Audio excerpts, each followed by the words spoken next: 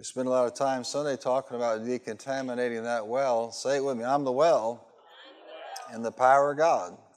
The same power that raised Jesus from the dead is on the inside of you. Well, the Spirit of God is telling us, though, that without holiness and purity of heart and of life, that well is contaminated. Just like you can have a natural well that's contaminated with, heavy metals or radioactive materials or even bacteria. Somebody has to oversee the quality of that well. Congratulations, you've been hired. Amen? That is your job. If you've ever had a pool or a hot tub, you know that you have to, throw some chemicals in there to maintain, the stability of that water and also the cleanliness of that water. Years ago, when we first got a small hot tub, we used this particular product, and we noticed that it was prone to allowing scale to grow into the walls. And how many know if you ignore that, it's not going to get better. And so, it's kind of, I'll get to that, eventually it'll grow and grow. And I'll tell you, by the time I got to it, it was like concrete. Well, the first thing I did was change the chemicals. Amen? The second thing I did was put some elbow, action in some cleansers and finally get that stuff off. But change the kind of chemical that actually was in the water. It's my job to do that. We still got that little hot tub. Still works, hallelujah, glory to God.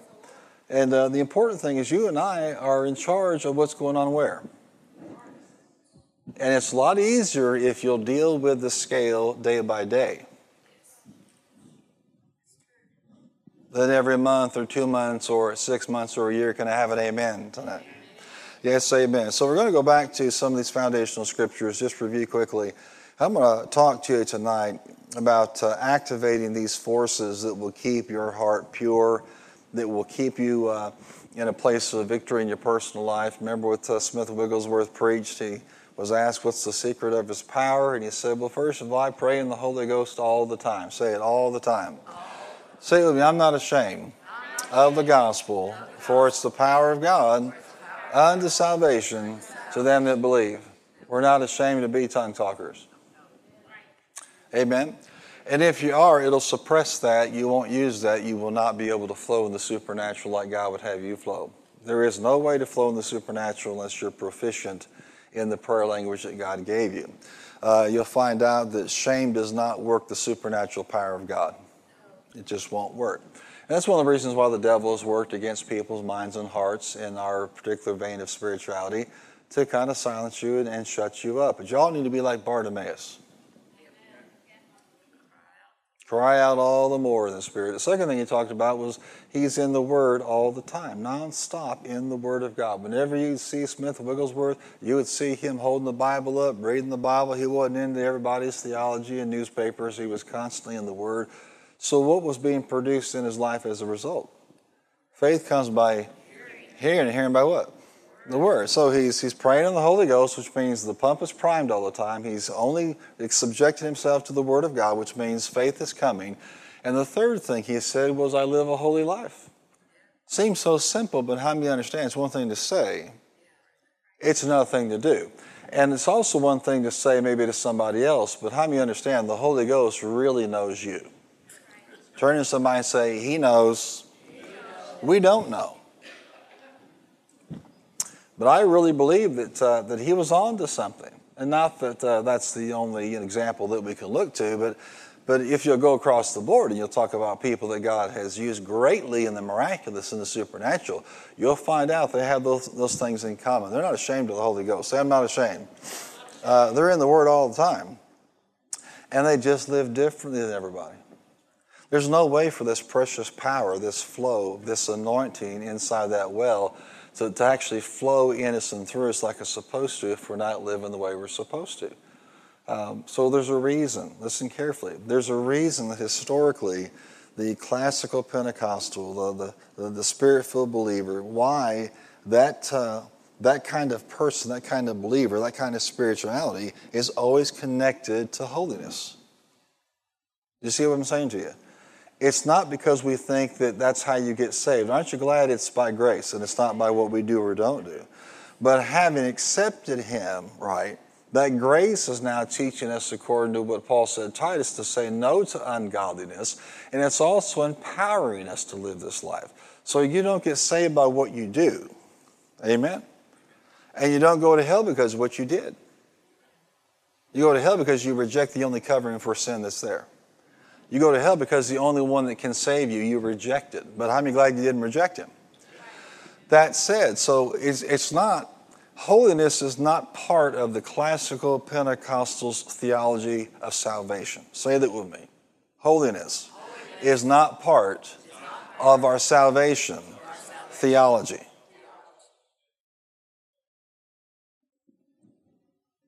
Well, I just thought you had to do this, and God would accept you. You missed the whole point. Listen carefully. It is not part of our soteriology. It is not part of our salvation. It is not part of what saves us. How did you get saved? It is part of our pneumatology. What is that? Our doctrine of the Holy Spirit. Our reference point for the supernatural. You don't get saved because you came to God all holy. Are you still here tonight? Let me try this again. You didn't get saved because you woke up one day in all of your holiness and presented yourself to God. How many know that's not true? How many would say that when you did present yourself to Him and gave Him your life, you just found out how unholy you actually were? That's when the work began. That's when the sanctification began. That's a process. It started when you first gave your life to Him. It's important to understand this because we're not holiness because we think it makes us better than people or other people or because it saves us. But there is a function to holiness. And Paul pointed it out to Timothy when he said, in a great house there are all kinds of articles, all kinds of vessels. There are gold and silver. There are clay pots and there are wood pots. But the point is, we always taught that religiously, that people basically were just told by God, you're a gold pot, you're a clay pot, you're a silver pot, and that's what you are. That's not what he said at all. He said, if you will cleanse yourselves, you'll be what? A vessel unto honor. In other words, that vessel carrying that life-giving power and anointing depends not on God's decision, but on whose? On yours. So what this tells you is our salvation is not connected to our holiness, but salvation will produce holiness. But listen, how we flow in the supernatural, you better believe absolutely 100% is basically impacted by how holy you live. Yeah. Amen. And I'm preaching better than y'all are staring at me right now. Say it with me. It's not about getting saved. It's about flowing in the things of God. You're not going to find somebody flow this way very long before the bottom falls out in their life. Does that make sense? The Bible says he who conceals his sins, what? Does not prosper. He confesses them and renounces them, finds what? Finds mercy. Amen. So this is not about somehow I get saved because I'm perfect or because I'm super holy. No, but I'm telling you that holiness is a very important ingredient to you being able to flow in these things, regardless of what's on the inside of it. We believe by revelation that we are, of course, empowered by the Holy Spirit. If we stay connected to God, that flow is going to be there. And if we'll be available to God, just God says, hey, I want you to be here at a certain time. I want you to go talk to that person, write that person, email that person, and you do it. You're available. You're ready to be used by God. But all of that's going to be compromised if you're not walking the holy life. Let me explain this to you. You cannot keep seeking God every day and hold on to your sin. You see the connection? So you begin to stray from connectivity. You are not going to hear from God if you're walking around in sin. Say it with me. I will not hear clearly with active sin in my life. So you can see how these things go together. But let's just take this to the next level and say, you know what? We're all on the same page tonight. Say it. I'm on the same page. I want God to use me. I want to see the supernatural. How many ready to see Michael get up out of that chair? Years ago, had a cerebral event, and his body did not get the sufficient oxygen, and the consequences are before us. But that is a small thing to your God. He is well able. It's a small thing to give Gary a brand new voice box. It's a small thing for some of you that have hardware in your body to wake up with that hardware sitting on the desk beside you. Won't that freak out a few people? We're talking about irrefutable supernatural evidence of a God who's wanting to do something new and fresh in this country. We already have testimonies around the world where this has actually happened. But imagine this, that somebody puts hardware in your body and one morning you wake up and it's sitting next to you. Well, after you recover, wouldn't it be wonderful to hear from the physician who put that in your body and show the before and after of an MRI? Amen. All things are possible to him that believes. Well, God's wanting to use people just like you to effect that kind of miraculous in the land. When you think of things like the miracle capital of the world, when you think about what God is assigning you to do and to be a part of, get ready because it's coming. And God's going to use you. Say, God's going to use me. God's going to do these things. He confirms His word with signs following. But He's looking for some folks that'll pay that price. Say it with me. Praying in the Holy Ghost. Standing in the Word of God. Walking in holiness. That means in our thought life and the things we say, the things we do, in every aspect, understanding how this works. And so we talked about this the other day, about how there are, results of the fall in every dimension of our lives. We know that we were dead in our trespasses and sins. How many glad you're born again now? It's interesting, and as soon as Adam and Eve fell, the light went out, the glory went out, and immediately they got into fear and they hid themselves. You see it? You can see where immediately there was a toll taken on them, body, soul, and spirit. Dead spiritually, and yet the body was living on. The soul was still there, the mind, the will, and the emotions. And so what's important for you to understand as a child of God is every dimension of man is fallen.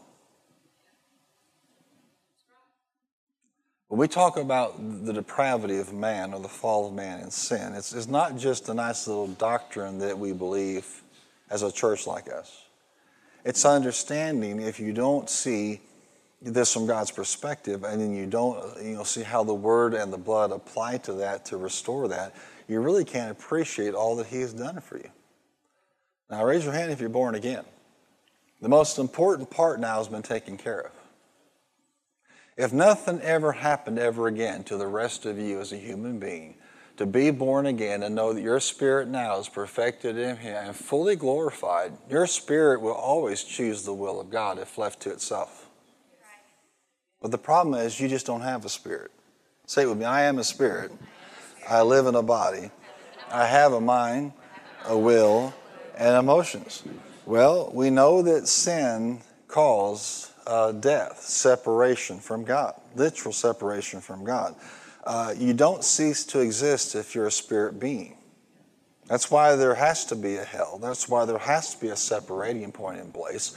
And immediately sin separated them from God, didn't it? But what did God do?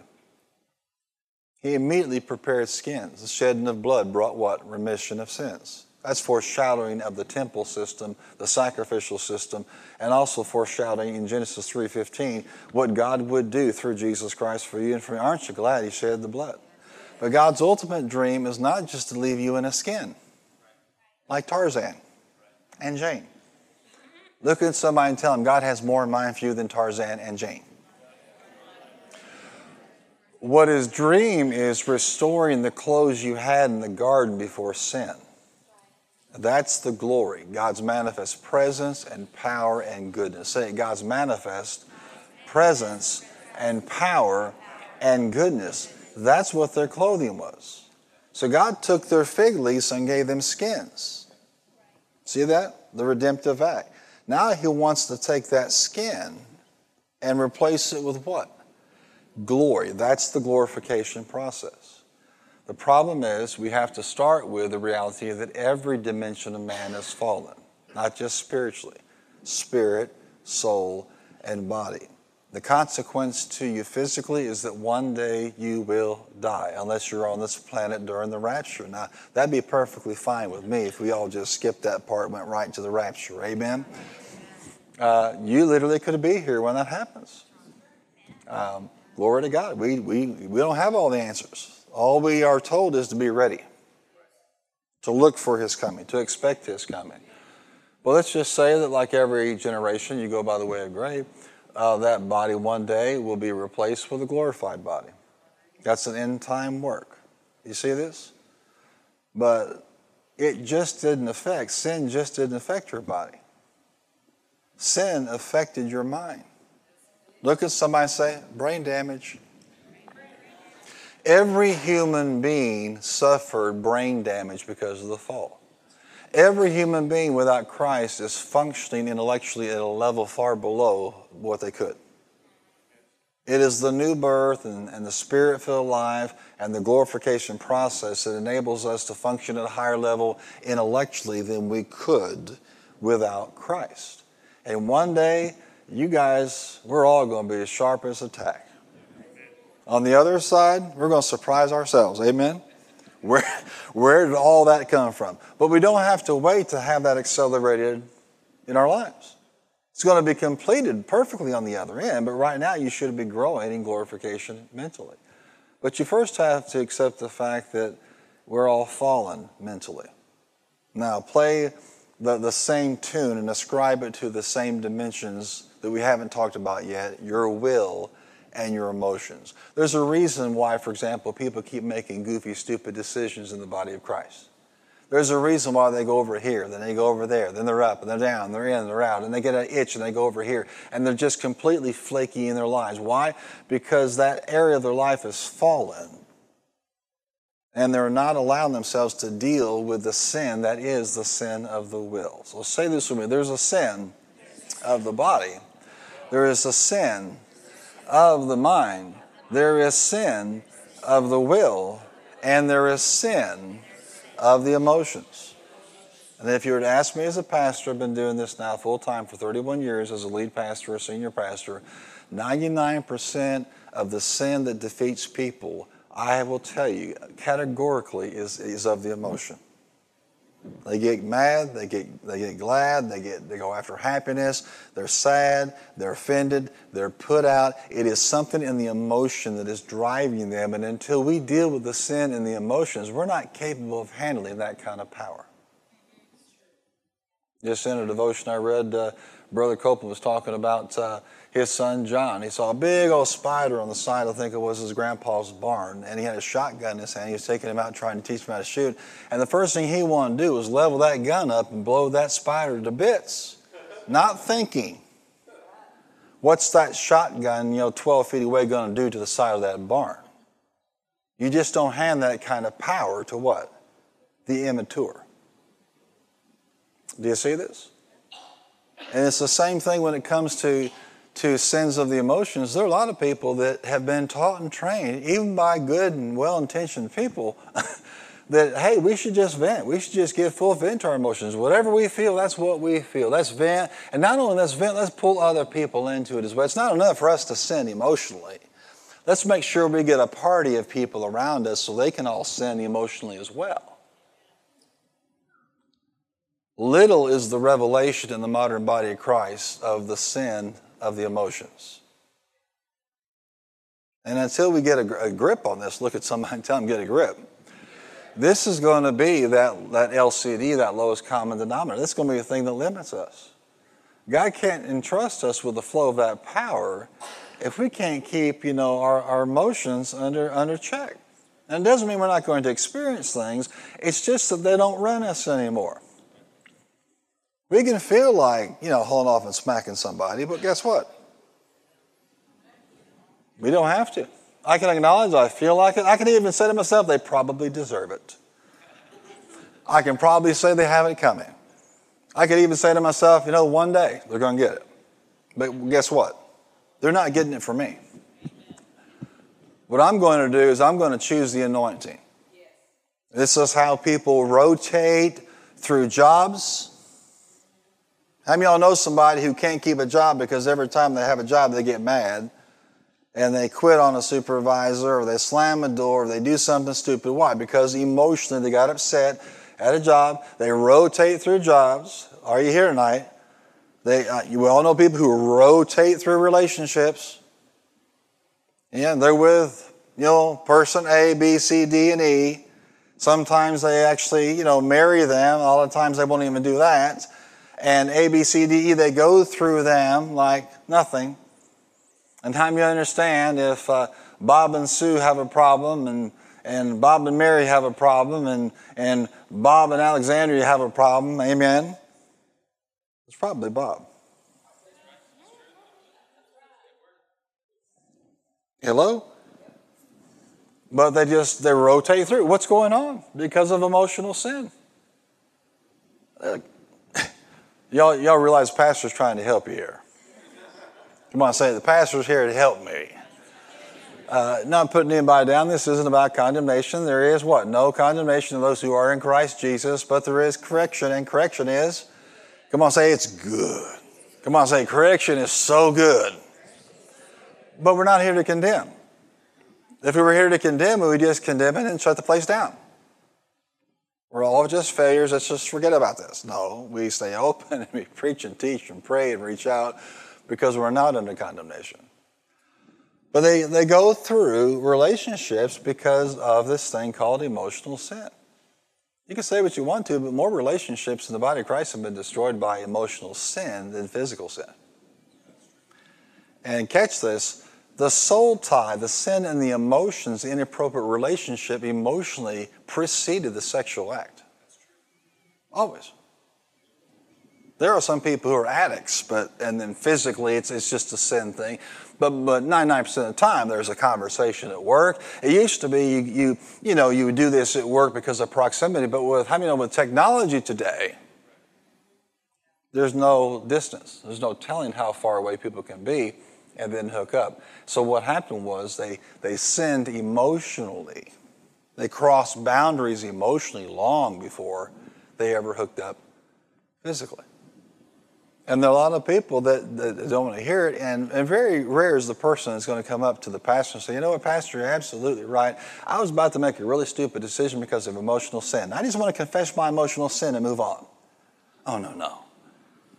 No, they'll make the decision. They rotate through jobs, they rotate through marriages, they rotate through ministries and churches, all thinking that this is perfectly fine and a good decision, until one day they wake up and realize that everything I've been doing for years is because of emotional sin. And the wages of sin is what? Death. Now, it's one thing for people to do it. Let me help you out here. Don't you follow them into their emotional sin. Just say, I love you. That's all practice. I love you. I care about you. But I'm not giving up the supernatural to follow after your emotional sin. And let me give you a tip here. If you go around trying to tell people, I know what your problem is, it's emotional sin, you better duck. Because most people are not ready to receive that revelation. It's going to have to come from where? The Spirit of God's going to have to talk to them and say, you know what, how long is this going to go on until you get a grip? Now, I hope it comes quickly. But my experience is when people rotate through jobs and rotate through marriages and rotate through families and rotate through churches and rotate through ministries because of emotional sin, they're not in a teachable place. And you can find them 5, 10, 15, 20 years later, and guess what they're still doing? They're still being controlled by emotional sin. Now, part of this is we as leaders have not articulated this well enough. And don't get me wrong, we try. Have you been in this church to hear a sermon on offense or strife? Raise your hand. That, God has shown me in the past several weeks, that's great, but we're just scratching the surface. What's really behind it is much more diabolical and much more sneaky, and yet it's simple. It's sin. Amen. Let's stop calling it offense and strife and just call it what it is. come on, say it with me. Follow the bouncing ball. Emotional sin. Why? Because the body, like the mind, like the will, the emotions, they're all fallen and in need of redemption. But how many are glad there's redemption? Aren't you glad? Amen? How many are glad your body doesn't have to rule you anymore? Let not sin reign in your mortal body to obey what? The lust thereof. Amen? Here am I, the scripture says, I'm here to do your will. Thy kingdom come, thy will be done. So when God says to Jonah or to you or to me, go to Timbuktu to cross the street or go pray for somebody, go encourage somebody, whatever we're supposed to do, what do? What do we do, church? Thy will be done. I'm not going to go around sinning anymore. How do I sin with my will? By putting my will before God's will.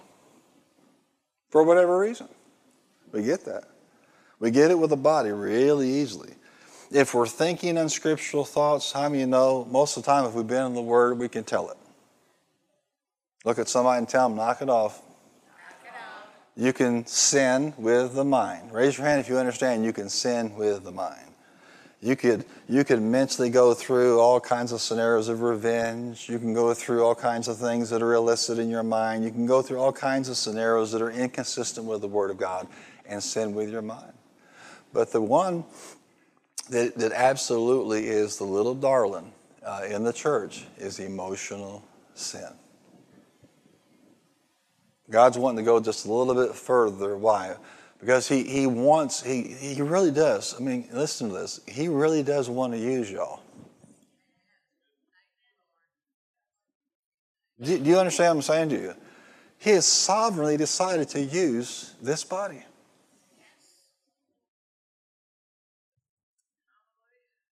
But have you ever seen any champion not put through the paces before the performance, before the tournament, before the competition? Oh, no. No. They draft you in baseball, even at a high, draft round. You're going to spend years in single A, double A, triple A ball, driving around in a bus from town to town, game after game. Then one day you get a call to what? To the big club. And they'll fly you wherever they're playing. They could be in Chicago or St. Louis or L.A. or New York. It could be anywhere, but that's where they'll send you. And that very night, you could be on the ball diamond. Amen. All the time, the potential was there. All the time, you were ready. You're motivated. This was your dream. Well, God has chosen this body. Turn to somebody and tell them, get ready. You're about to be called up to the big leagues.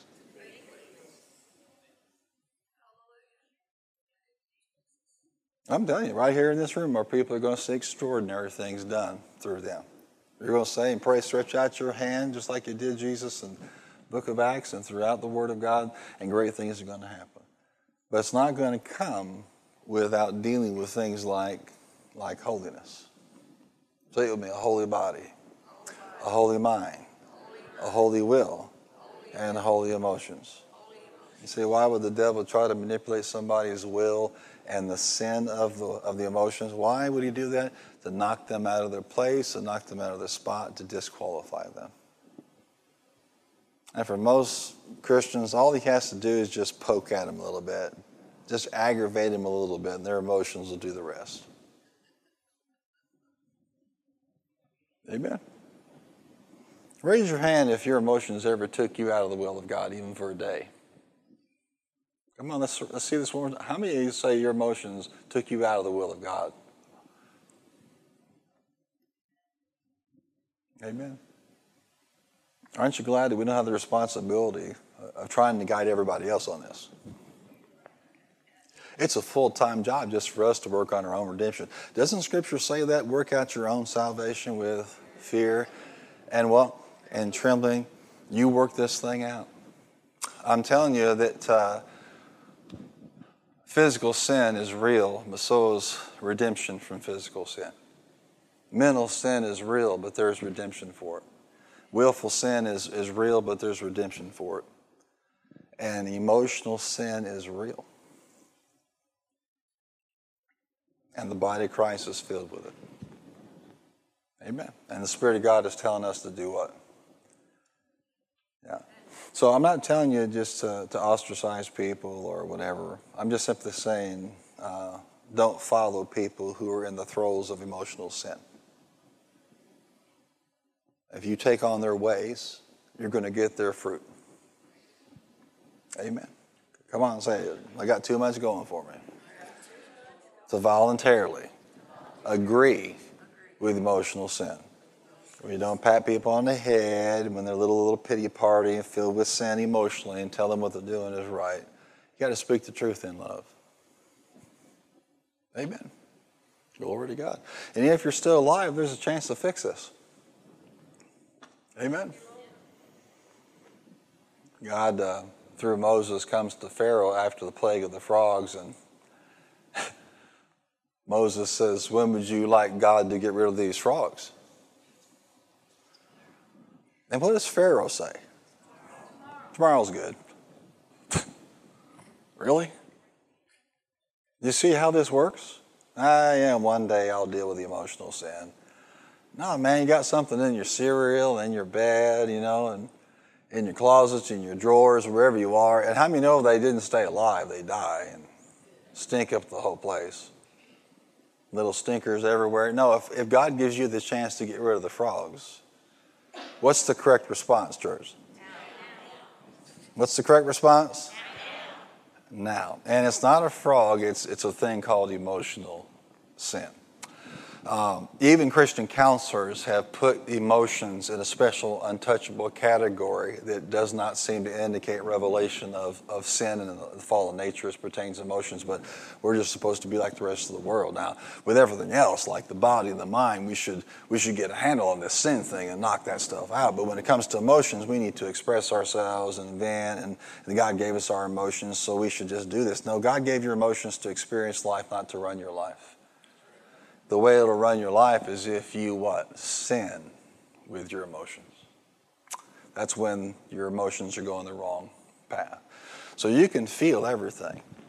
Let's rewind this biblically for a minute. Cain was mad. Amen? He was nail-spitting mad.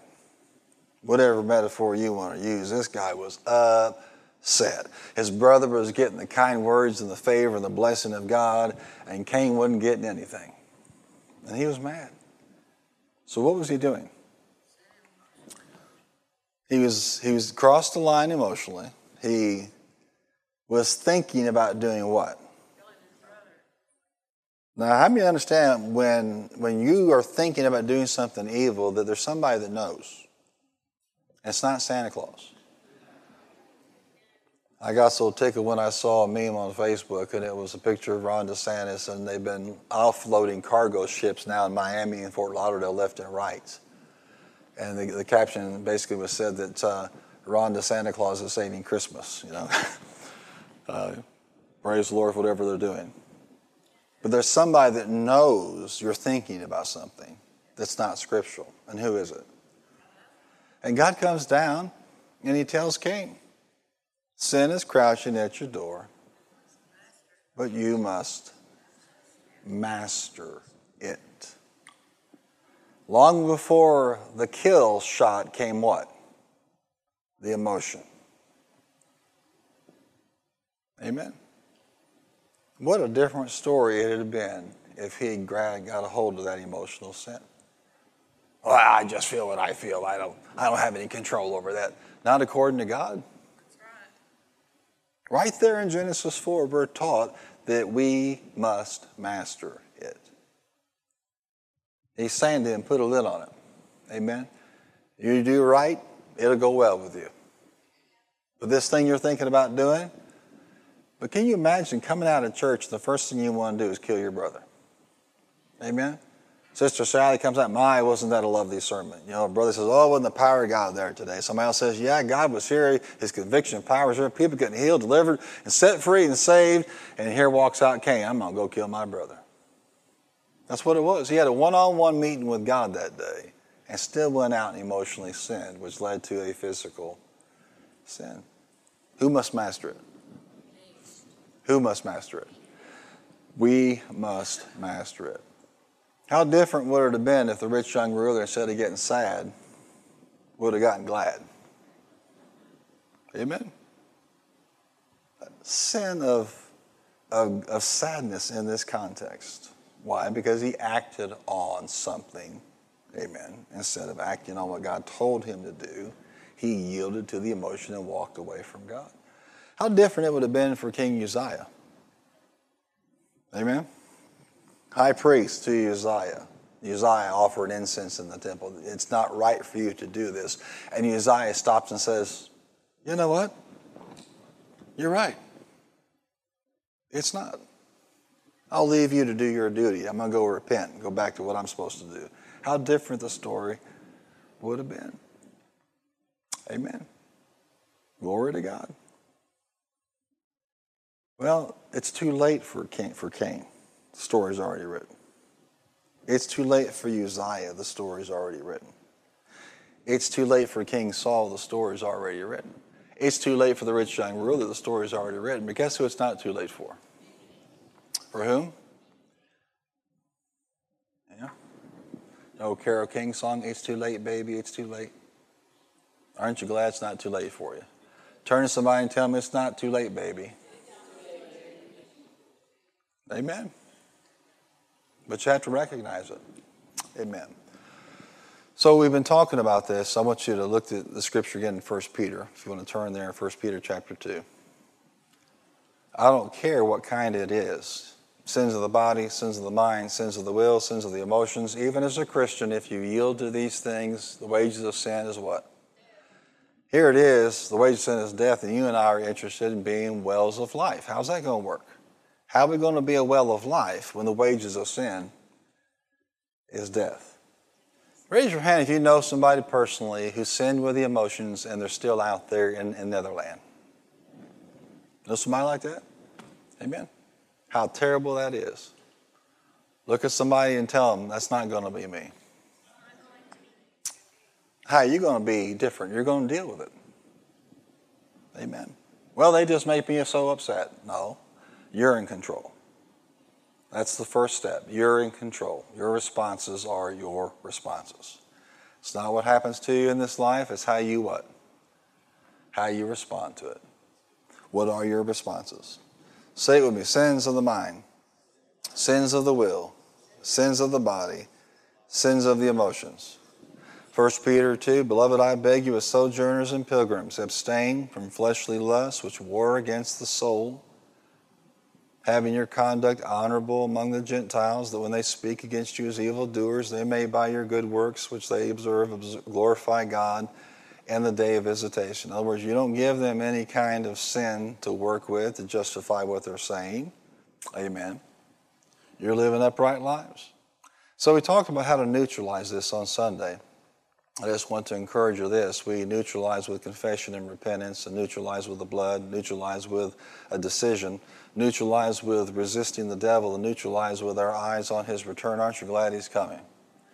What I want to do is flip this kind of on its head tonight and talk to you about how to activate the purifying forces in your life. Say it with me, activate the purifying forces.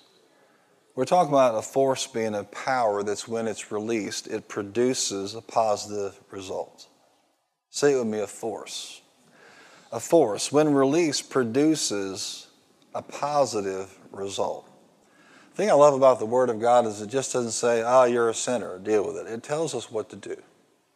Aren't you glad it gives us wisdom and gives us insight?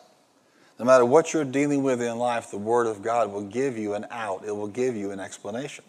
It will show you how to go to the next level. The end of your story is not the wages of sin is death. What's the rest of that? But the free gift of God is what? Life. Right? There's a gift through Christ. There's a gift through the Word of God called life. Say it, I'm a well of life. And so a well of life needs to be what? A holy life. Because the wages of sin is death. How can I dispense life when every day I'm walking in death? It's not going to happen for us. So first of all, you activate the force of mercy. There's the force. It's called mercy. Aren't you glad we're not alone? And aren't you glad he doesn't give up on us? It makes a difference what kind of sin it is, there's mercy for it. If God can show up with skins in the garden when Adam and Eve were spiritually dead, can he not show up today with mercy for you? I've outsinned his mercy. I've outsinned his grace. No, you haven't. That's a life in the pit of hell. Amen. You activate the force of mercy with repentance and confession. How do I activate it? In other words, mercy is available. A lot of people will claim God's mercy, but they're not activating that mercy in their lives because they're not doing what Scripture says to do. You can't claim mercy if you're not going to activate it with confession and repentance. Now write this down. Confession means to say the same thing as God says.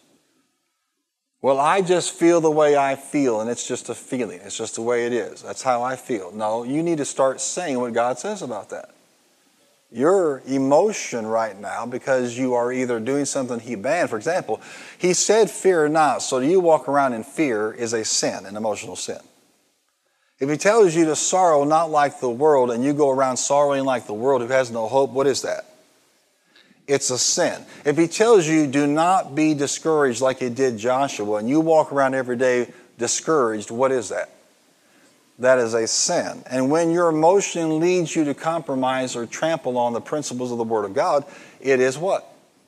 It is a sin. So continue around calling yourself, well, it's just an emotion, it's a feeling, it's the way I see things, whatever it is. All the ways you can cover for your emotional outbursts and the things you do with your emotions, as long as you keep doing that, you're not going to have victory in this area. What do you need to do? You call it what it is. Stop calling it just the way I feel and start calling it what it is. This is an emotional sin. Confess means to say the same thing about. What does repent mean? It means to change your mind with what? A corresponding change of behavior. So if on this day I excuse the sin, the emotional sin, tomorrow, what do? I walk beyond that. I have a change of mind, but a change of corresponding behavior. Look at Psalm 51 for a moment. Go there. Glory to God.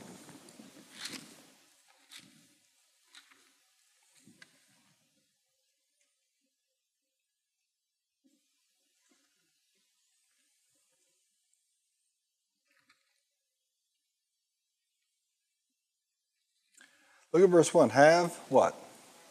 Mercy on me, O God. Mercy is God's ability and power and will to alleviate the distress that you cause because of what? Your sin. Have mercy on me, O God.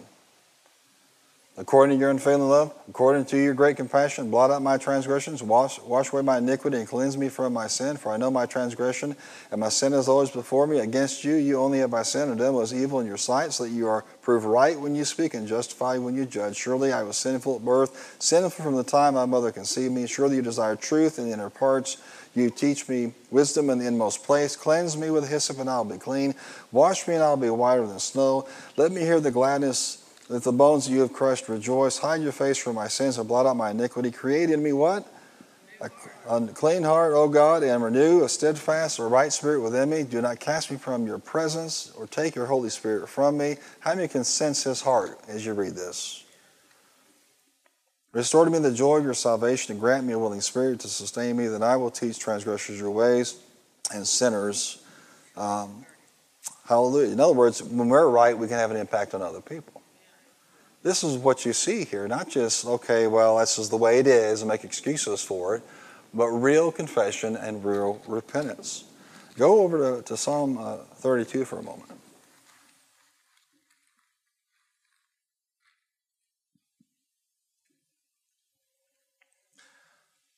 Verse 1. Shout it out, emotional sin. It's time to get victory over what? Amen. Blessed is he whose transgressions are forgiven, whose sins are covered. Blessed is the man whose sin the Lord does not count against him, and in whose spirit is no deceit. When I kept silent, my bones wasted away through my groaning all day long. For day and night your hand was heavy upon me, and my strength was sapped as in the heat of summer. Then I acknowledged my sin to you and did not cover up my iniquity.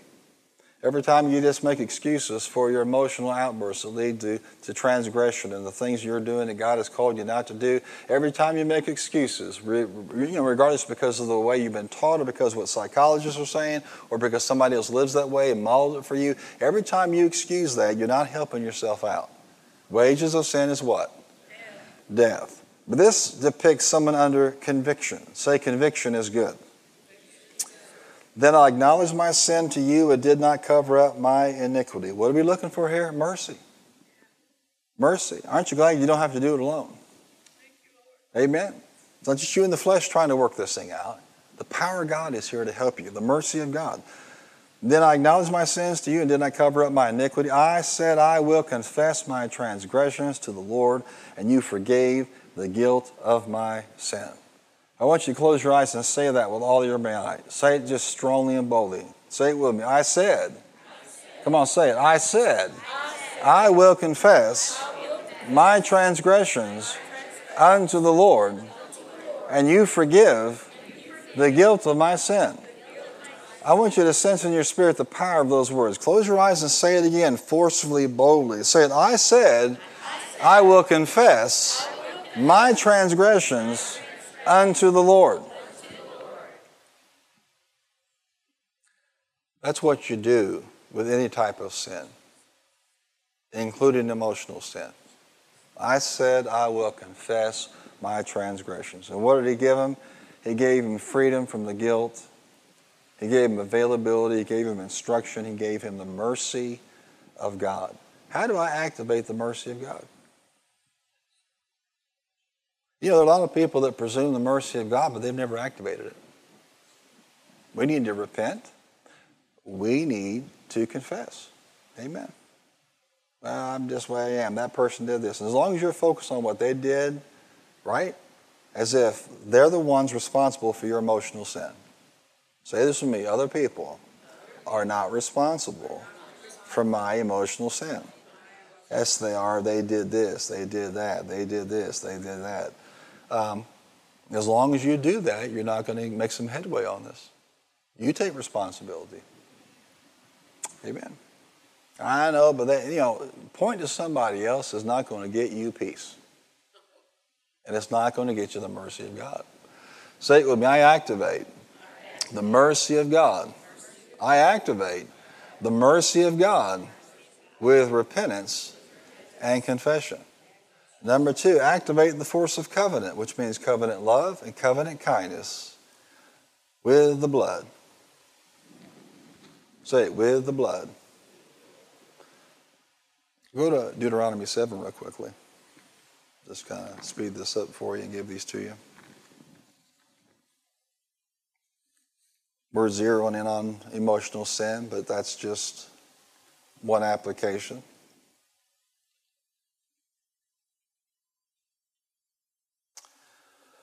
Deuteronomy 7, verse 9, know therefore that the Lord your God is God. He's a faithful God, keeping his covenant of love to 1,000 generations of those who love him and keep his commands. Do you believe that today? What am I saying is you and I activate that force of covenant with the blood of Jesus. That's the basis of it. It's the basis of everything good that we enjoy, God's irrevocable covenant with his Father that you and I are benefactors of. This is all a function of what he did for you and for me. And I tell you, it's real easy to get up and go on, no matter what you've done, when you realize that he's not done with you. He's not given up on you. You're his covenant people. Amen. That covenant love and his said is available to you no matter how bad you messed up. But how do you activate it? You activate it with the blood. Say it, I plead the blood. You plead what? You plead your flesh? You plead your good intentions? No, don't plead your good intentions. Do what? Plead the blood. Okay, you messed up. Activate the force of that covenant. Number 3, activate the force of the blessing with a decision. God's empowerment in your life. to live victorious, even over the things that we're talking about, is a decision. How many of you really want to be a well of life? Let's try that again. How many really want to be a well of life and not a seed bed of death? Well, then we have to deal with every dimension of sin. And it's so simple. Deuteronomy chapter 30. Activate the force of the blessing with a decision. Really, I can activate the force of the blessing with a decision. Yes, that's what Scripture teaches. In fact, you can activate the force of the curse with a decision. Now, who would do that with their right mind? I don't know, but a lot of people do. But you activate the force of the blessing with a decision. Chapter 30, verse 11. Now what I am commanding you today is not too difficult for you or beyond your reach. Aren't you glad? Come on, say it's not beyond my reach. It is not up in heaven so that you have to ask, who will ascend into heaven to get it and proclaim it so that we may obey it? Nor is it beyond the sea so that you have to ask, who will cross the sea to get it and proclaim it to us so that we can obey it? No, the word is very near you. It is in your mouth and in your heart so that you may obey it. Now, Paul called this the word of what? The word of faith. It's not over there. It's not in the sea. It's not in the mountain. It's not down below. It's accessible to you and to me. And then he goes on to explain how this works. See, I set before you today life and prosperity, death and destruction. For I command you today to love the Lord your God, to walk in his ways, and to keep his commands, decrees, and laws, and you will live and increase, and the Lord your God will bless you in the land you are entering to possess. But if your heart turns away and you're not obedient, if you are drawn away to bow down to other gods and worship them, including the god of emotional sin, you'll be amazed how many people serve their emotions all the days of their life. It's a horrible way to live. But if your heart turns away and you're not obedient and you're drawn away to bow down to other gods and worship them, I declare to you this day you will certainly be destroyed. You will not live long in the land you're crossing the Jordan to enter and possess. Now watch this. This day, what day? I call heaven and earth as witnesses against you. And I've set before you what? Life and death. Blessing and curses. Now what? Now what? Choose life. When you refuse to yield to that sinful emotion, when you refuse to go down that path, when you refuse to blame everybody else for the way you're responding, when you refuse to do that, you choose life. Now choose life so that you and your children may live, and that you may love the Lord your God, listen to his voice, and hold fast to him. For the Lord is your life, and he will give you many years in the land he swore to give to your father Abraham, Isaac, and Jacob. You can put your name in there too. He said before you life and blessing, death and what? Now what? You activate the blessing with a decision. It's a choice. Amen. So you can choose to make excuses, or you can choose to say, you know what, enough of this. Amen. I mean, some Christians live on little puppet strings. The devil's up here, and he's just manipulating them emotionally all the time, and he's just laughing his head off, and we just think that's a normal way to live. Look at somebody and tell them it's time to cut the strings. Amen. I know, Pastor, but there are people in this town, even in my family, they know exactly how to push my button. Amen. Well, just in time for the holiday season, you can learn how to deal with this. You know, for those wonderful times you gather together with all those people you haven't seen in a while, but just know how to say the wrong thing at the wrong time. What if you got some wire cutters out and disconnected the button? Then when somebody comes along and pushes your buttons, there's nothing there. It's not working. Amen? Why? I choose life. I choose life. The button doesn't work anymore. Turn to somebody and tell them it's not working on me anymore. Say, praise the Lord, Pastor. I'm here in church and I'm making a decision. I'm choosing life, so the devil will leave me alone. You know, tomorrow morning you're going to have a chance to live this out. By 8 a.m., somebody's going to push your button to find out if it's disconnected or not. And what you're going to say at that moment, you're going to say, I am activating the blessing with what? A decision. It's not going to work anymore. You're going to find out just how sanctified you are. Scripture tells us we're to be sanctified, set apart unto God from sin, and set apart unto Him for His purposes, body, soul, and spirit. You'll find out just how disconnected you are from that. The mature Christian, the spiritually minded Christian, can feel things and not be run by them. Amen. Well, they really hurt my feelings, so I'm going to roll the care of that over on the Lord because I'm not going to enter into emotional sin on their behalf. I'm not coming down to their level. I'm working on something. Amen. Who knows, but you'll be the one to lay hands on Michael and he'll pop up like a rocket and run around this room. Yes. Wouldn't that be more important than you reacting to somebody emotionally in a sinful way? I really told them, but what did you give up? I really let him have it. Yeah, but what did you compromise to let him have it? A lot of things we're doing are just not worth the price. Amen. Number 3, activate the force of the blessing with a decision. I can activate the blessing in my life every day with a decision. Yeah, you know what? Before your feet even hit the floor in the morning, you say, I choose the blessing today. Come on, shout it. I choose the blessing. Come on, shout it out again. I choose the blessing. What do you choose? The blessing. Life. Amen. Number 4, activate the force of faith with the Word of God. There's only 2 ways to activate your faith. One is time in the Word and time in tongues. Everybody say it with me. Tongues and time in the Word. That's how you activate your faith. But when the devil came to Jesus to try to provoke him in Matthew chapter 4 and came to tempt him, what did he do? What do you do? Didn't even hesitate. So you're in a situation and somebody's trying to pull your strings. What do? Push your buttons. Out comes the Word of God. Amen. Not, I wish I had an answer. But I've been in the Word, and so guess what? When they provoke me, guess what's coming out? The Word of God. Say it with me. I activate the force of faith with the Word of God. He came at Jesus, and He'll come at you. He left Jesus to an opportune time, and guess what?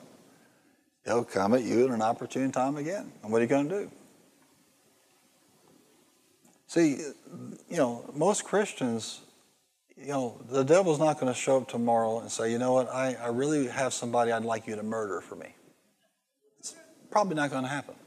I say probably because it does happen. Amen. He shows up tomorrow morning and says, you know what, I have somebody that I want you to have an illicit affair with and destroy your marriage and your family. Most of you would say, no thank you. Come on, humor me, say it with me. No thank you. The devil comes and says, you know what, there's a bank in Paducah and I need somebody to rob it today, so I'm going to ask you to do it. What are you going to say? No. But if he comes at you, right, with something somebody did or said and you didn't like it, he's far more likely to succeed to provoke you to an emotional sin than to get you to rob a bank. So it does you no good every day to say, I will not rob a bank, I will not rob a bank, I will not commit murder.